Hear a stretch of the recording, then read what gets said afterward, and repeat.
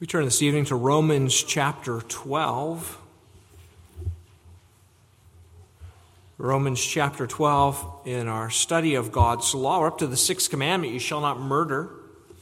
You shall not murder, and Romans 12 is a calling to love both within the church and also in the world, to love even our enemies and to repay no one evil for evil.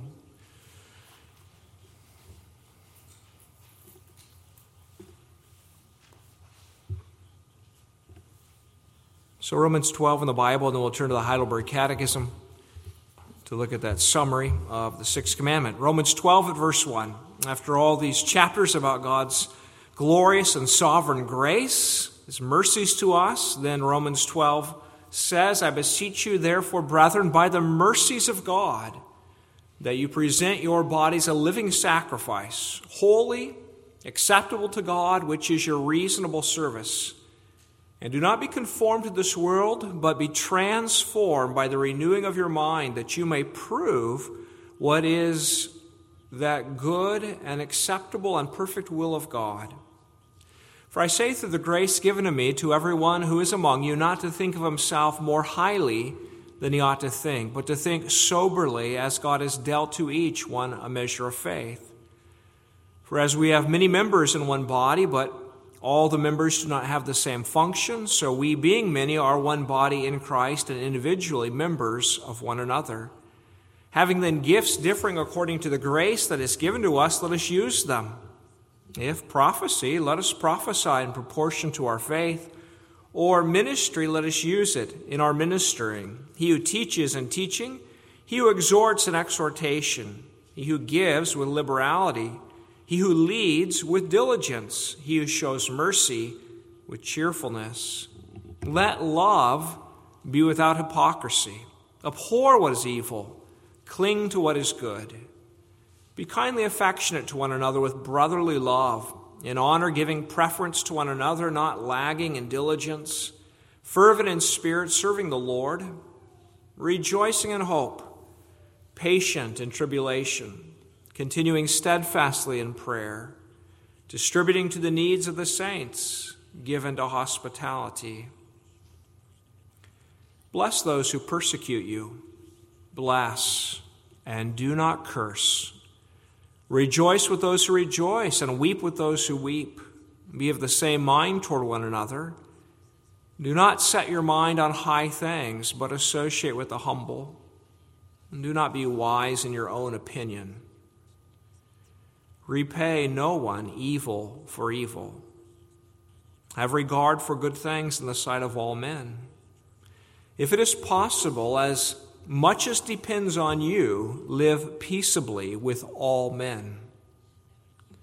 Beloved, do not avenge yourselves, but rather give place to wrath, for it is written, vengeance is mine, I will repay, says the Lord. Therefore, if your enemy is hungry, feed him. If he's thirsty, give him a drink. For in so doing, you will heap coals of fire on his head. Do not be overcome by evil, but overcome evil with good. God's word. If you turn in the smaller forms and prayers book in the chair in front of you to page 247, you'll be in the Heidelberg Catechism. If you're visiting with us tonight, the Heidelberg Catechism, if you're not familiar with it, is just a question and answer format of teaching and summarizing the main teachings of the Bible. And at this point, it's proceeding through an explanation of each of the 10 commandments. And it asks on page 247 in question 105, what is God's will for you in the sixth commandment? Commandment that says you shall not murder. And we'll see it has both a negative side and a positive side. What is God's will for you in the sixth commandment? Answer, I am not to belittle, hate, insult, or kill my neighbor. Not by my thoughts, my words, my look or gesture, and certainly not by actual deeds. And I am not to be party to this in others. Rather, I am to put away all desire for revenge.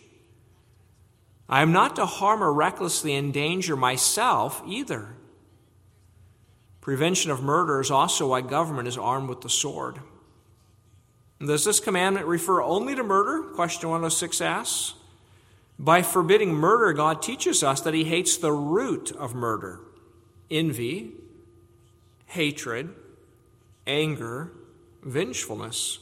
In God's sight, all such are disguised forms of murder.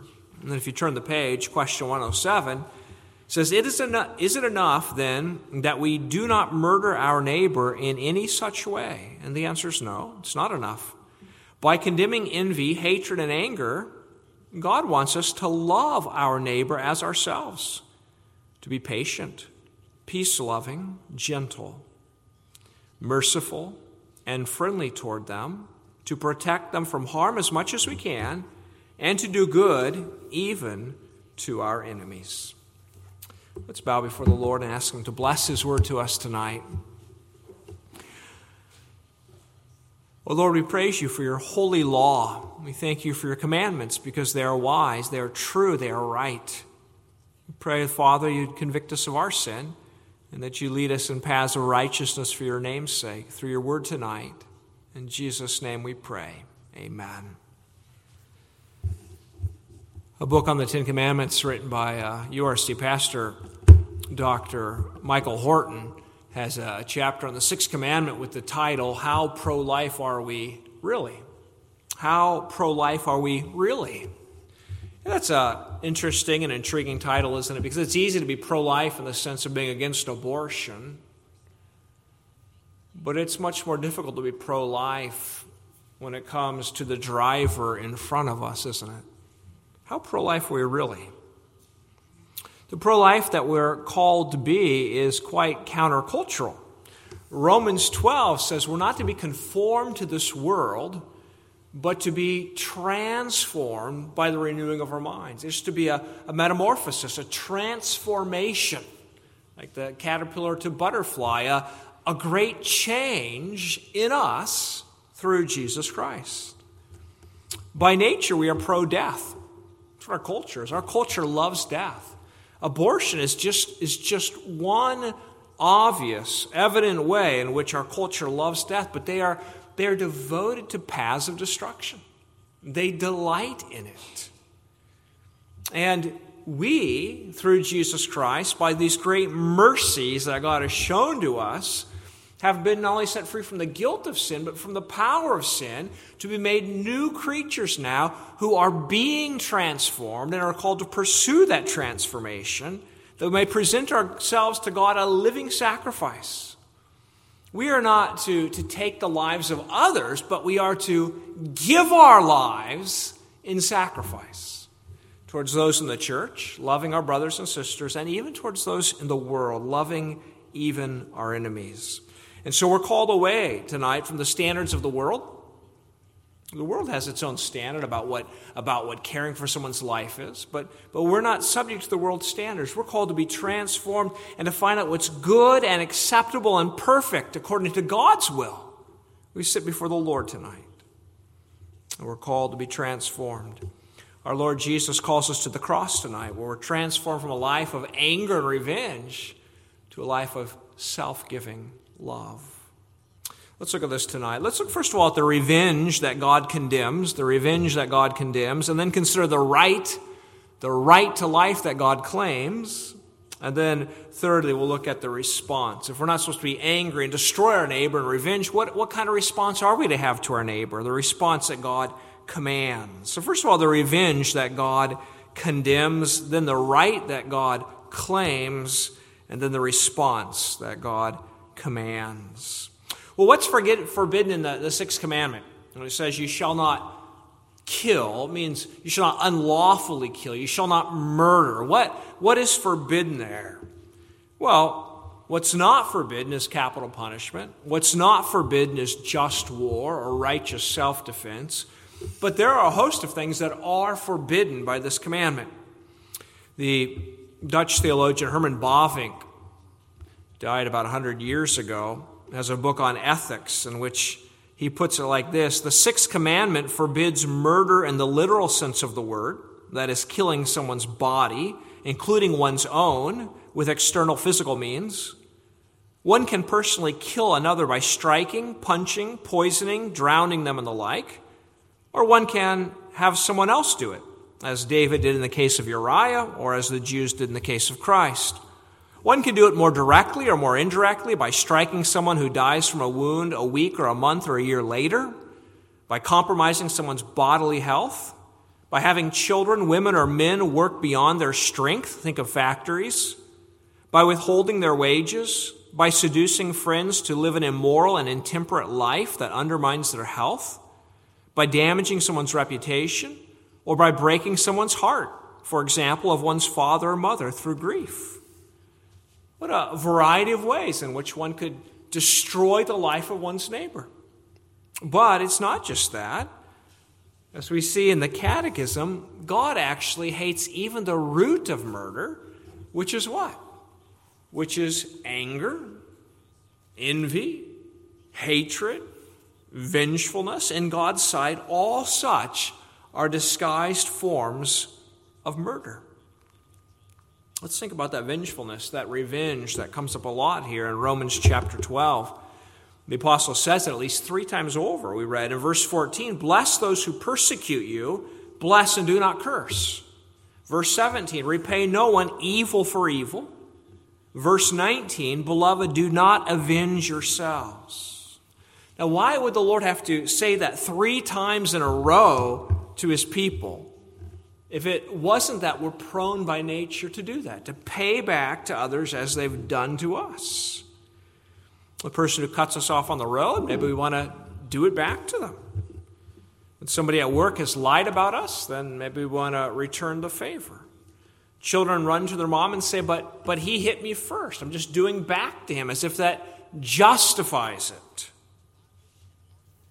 Maybe we give a cold shoulder to someone in our household who gave us a cold shoulder. Maybe our boss was rude to us, so now we're passive-aggressively going to ruin his day by making sure his plans don't work out. Now, scientists, I read, are studying why revenge tastes so good, and through brain scans are developing ideas about why revenge is so satisfying, but without such studies, we're miles ahead tonight because we already know the answer. Anger, hatred, and revenge gratify the depraved nature. Galatians 5 tells us that the works of the flesh, the sinful nature, are evident, including hatred, contentions, jealousy, outbursts of wrath, selfish ambitions, dissensions, envy, murder. You don't need a great scientific study to figure out we're a sinful, depraved people. That's why we find these things satisfying. But it is worldly wisdom to settle our own accounts, to say, he did to me, so I'm going to do to him. God calls us tonight to be countercultural. You shall not murder. You shall not take revenge. You shall not pay back. He cut me down with his word, so I'm going to return to him. No, God says, you may not do that. That's not the way to which I have called you. To the sinful mind, it seems so appropriate to pay back. Just read in our Nextdoor app this afternoon about somebody boasting about how they slashed the tires of somebody who was stealing mail out of their mailbox. They got lots of applause from the Salem neighborhood. Way to go. Well, was that justice?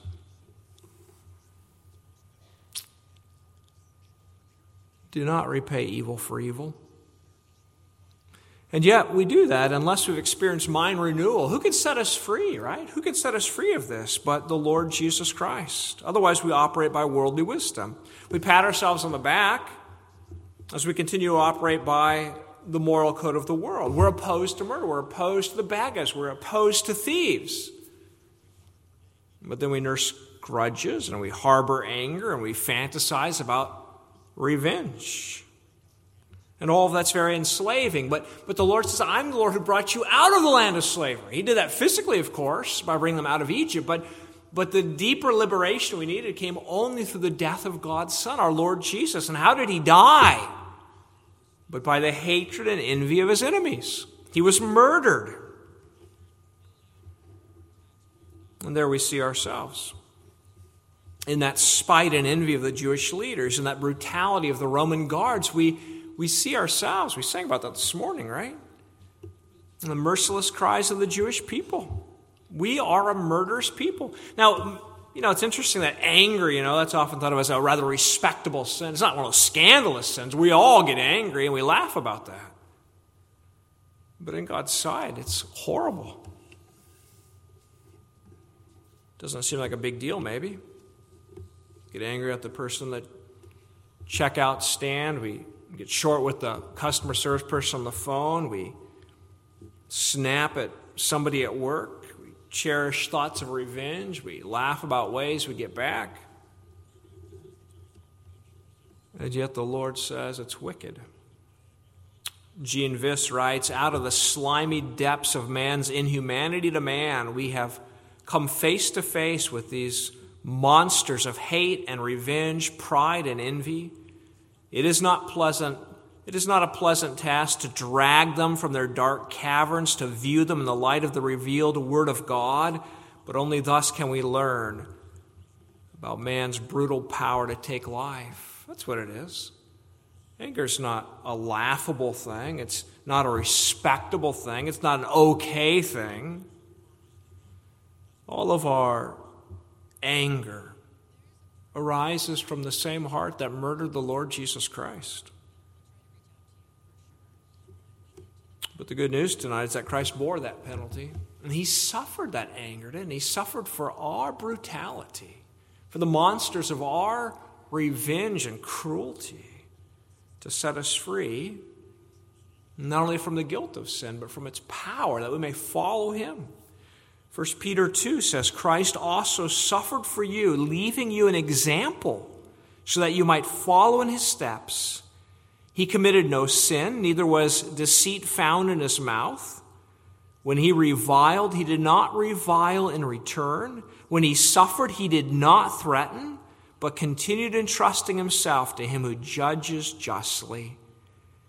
He himself bore our sins in his body on the tree, that we might die to sin and live to righteousness. By his wounds you have been healed. The law of personal, vindictive payback, retaliation has been broken. I'm not a slave to that anymore. I don't have to operate by that worldly code. I've been set free now to be transformed by the renewing of my mind, not to walk in the ways of the world, but to walk in the way of the Lord Jesus Christ. When somebody does me wrong, to entrust it to the Lord who judges justly. What a glorious thing. At all the places where the worldly thinking finds a safe haven in our hearts and minds, we have to fall on our knees before the cross and repent and say, Lord, forgive me and cleanse me and purge me, that I may walk after the pattern of Christ. I may not murder. I may not take revenge. Well, what's the reason for that? Why is revenge wrong? Let's look secondly tonight at the right that God claims, the right of life. Not just the revenge God condemns, but secondly tonight, the right that God claims. Human life is not of itself strong. The Bible describes human life as a vapor. It's a mist. It's a flower that flourishes and then is cut down. But human life has a value that God has given it. And God is the sovereign author of life. He's its eternal judge. God has the power to give life and to take away life. God says about revenge, verse 19, Beloved, do not avenge yourselves, rather give place to wrath, for it is written, Vengeance is mine. I will repay, says the Lord. Vengeance and payback are God's prerogative, not ours. The Lord has appointed human judges, of course, but even they have limits. And they don't own life. God does. God's the creator of life. He's the maker. He's the owner of life. It all belongs to him. God has a right to punish. God has a right to take life. God's wrath, Romans 1 says, is already now being revealed from heaven against unrighteousness. People may accuse the God of the Bible of doing something wicked when they read of how he puts people to death in the Bible. But God is the just judge. And he is the owner of life. And God will settle all accounts perfectly. We may entrust our cause to the one who judges justly. Now, human life is so valuable because it's made in the very image of God and therefore invested with a dignity and honor that is unique. Those who say human life is not special, maybe the planet would be better without humans, of course, have failed to read the opening book of the Bible. And those who think that human life is just the product of chance, it's just the assembly of matter, of course, then they have no basis for morality at all, right? What basis is there for morality if this is an accident? Somebody might say, well, all of life is precious. Don't squish a bug. Others might say, well, we used to be cavemen killing each other, but then we got together and formed a social contract and say it'd work out better for both of us if we didn't kill one another. Well, that holds up for a while until somebody decides, actually, it'd work out better for me if I did kill you. You see, there's no basis for morality in this world. All the claims of evolutionists that there's a moral code is absolutely foundless. It has no foundation at all. But we know as God's people that the value of human life is determined by God, and God has assigned it a dignity because man is made in His image, and it's stamped by the Lord as an artist signs his painting. It bears the mark of its maker, the Lord God. And so human beings, they have a royal priestly character. They're made in the image of the glorious God, in His likeness. James warns about the untamed tongue, full of deadly poison. He says, with it we bless our Lord and Father, and with it we curse people who are made in the likeness of God. Who are we to curse God's image bearers? Who are we to assault God's likeness? Who are we to destroy the image bearers that God has made? And yet we do. We belittle them and we shred them with our words and we say cutting remarks. We attack, if not with a literal knife, to slice them up with our looks, with our words, with our gestures. What careless words we speak sometimes in our marriages, in our homes. What cruelties among children and young people. Many people have tales, don't they, from their childhood that a single remark, right, cut them to the heart, changed their life. I still remember somebody getting cut down so bad in school and feeling still so bad, thinking I should have stood up for him. But I wondered as I went on looking at this when it happened in, 5th or 6th grade, and then going through the rest of school years all the way through high school with both the perpetrator and the victim, and seeing how the victim moved more and more to the fringes of social life, just wondering what those words, that slaughter, did to him psychologically. The tongue is a cruel weapon, isn't it? God, with the 6th commandment, puts a fence around human life. And He says, this life belongs to me. It is not yours to destroy. It's not yours to take. It's not yours to cut apart. This life is mine, God says. And it doesn't matter if it's an unbeliever. James is suggesting, I think, that all people are made in God's likeness. Though only the believer is being restored to the image, even the unbeliever still bears the likeness of God as an image bearer. Marred and scarred and broken as he is and as an image bearer. That's why no matter how many babies are aborted in our land, it never becomes something that we make peace with. The Lord God, the maker of these lives, is assaulted. The Lord of life is being robbed. Image bearers are being massacred. So we continue to pray and to work. And in the Western world, the euthanasia, right? Life gets too old, right? It costs too much, so just wipe out the older ones. Who are you, wise doctor, to cut off someone's life?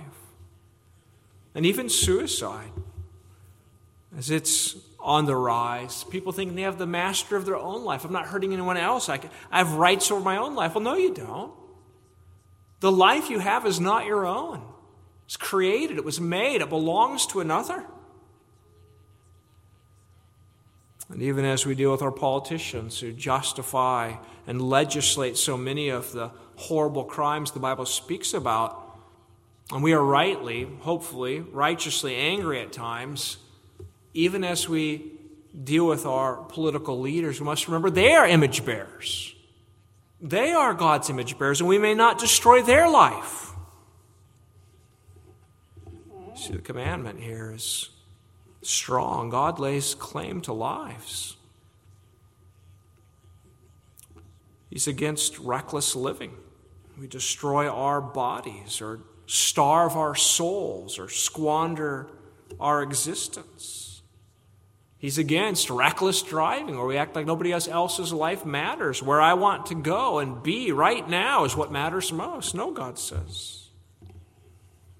Herman Bavinck again, he writes, we are murderers also when we kill our neighbor's soul. Think about that. We are murderers also when we kill our neighbor's soul. Satan was such a murderer from the beginning, wasn't he? He was a soul murderer. We kill a soul when we seduce someone, causing them to fall into sin through our word or example. This happens when we flatter our neighbor's pride, incite their evil lusts and desires, feed their anger, encourage their lust for revenge, weaken their tender consciences, shock their faith by doubt, crush their faith by our ridicule, or offend them in anything whatsoever. We can do this even to our children if we ignore the bad books they read or any irreverent talk about God, His Word, His church, or sermons. If we stoke their pride, appeal to their ambition and the like. And also, all of us are murderers. It was our sins that caused Jesus' death, Bavinck writes. Life belongs to the Lord. We may not destroy one's body. We may not destroy their soul. And where we have disregarded God's claim to life, then we're called to repentance. We are all murderers. We are all murderers. We've harmed God's lives. We've harmed God's image bearers. We've done evil through our cruelties, through our carelessness, through our selfishness, through our anger, through our call to the cross of Jesus, the one who was murdered and the one who gave his life so that we could live. It's only in Jesus Christ that these sins are paid for. We cannot atone for the blood on our hands. We cannot atone for the blood on our lips. Only the Lord Jesus in his death did that. But as we come to God in repentance and we say, Lord, I'm sorry for the lives I have ruined. I'm sorry for the people I've hurt. I'm sorry for my careless disregard for the lives you've made. Forgive me through Jesus Christ and transform me. How shall I live now, Lord? Well, then notice finally tonight the response that God commands. The response. Do not murder has both a negative side, but like all the commandments, also has a positive side. Have we done enough, the Catechism says, when we just don't kill anybody? Well, no, we're called positively to bless them, to help them, to love them, to do them good. That's what love is, to seek their best. And we're to seek and love our neighbor, to seek their best both in body and soul. To patience and peace and gentleness and compassion and kindness. The first ones that Romans 12 talks about showing love to are our own family, right? The church family. We are one body in Christ, individually members of one another. Well, of course, you don't cut your own arm off, so don't hurt your brother or sister. But instead, minister to one another. Again, the sacrifice we're called to tonight is not to kill somebody else in our place. But the sacrifice we're called to do is a living sacrifice in which we give ourselves. We lay down our lives for others. So the apostle says, whatever gifts you've been given by the grace of God, use them. Be kindly affectionate to one another with brotherly love, in honor, giving preference to one another. Give yourself away in the church. That's the fulfillment of the sixth commandment. And again, our Lord Jesus taught us that, didn't he? What glorious love that he gave his life for us. But we're to love not just those who love us. Even the tax collectors do that, we read. We're to love even our enemies, right? Therefore, if your enemy is hungry, feed him. If he is thirsty, give him a drink. Bless those who persecute you. Bless and do not curse. And the way to bless our enemy is by giving them the very thing they need. If it's food, give them food. If it's help, give them help. Jesus said in this way, you'll be like your Father in heaven, right? He sends rain and sunshine upon the righteous and the unrighteous. Called to love our enemies, to pray for them, to seek to bless their lives. Sounds nice. It's not easy in the concrete reality, is it? The next door neighbor that's been nothing but trouble.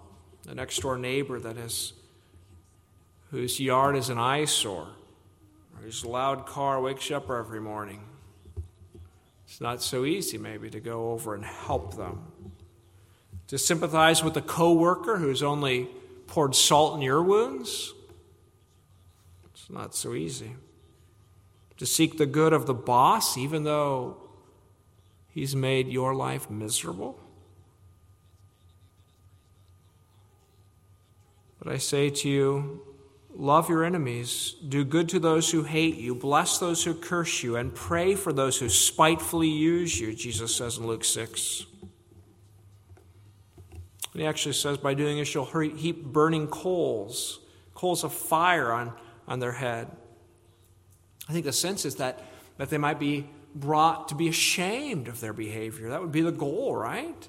That in seeing your love and your mercy, they might be ashamed of their wicked ways and might ask you, why are you doing this? What is this? And we might have an opportunity to say, because this is the way of my Father. He sends you rain and sunshine. He gives you food every day. I'm supposed to be like Him. Let me tell you about my Father. By well-doing, we might be instruments of quenching the animosity and hatred of others. We might show them the way of Christ's kingdom. Might point them to a different land where the rule is not pay back what someone has done to you, but the rule is die to yourself and give your life away. You see, you haven't fulfilled the sixth commandment when you have a do-nothing response. I didn't run them over. That was very, very wonderful of me. Such a good person. No, but the car that you didn't cut off after it cut you off, did you actually pull over when they got a flat tire? See, did you love them? Did you do them good?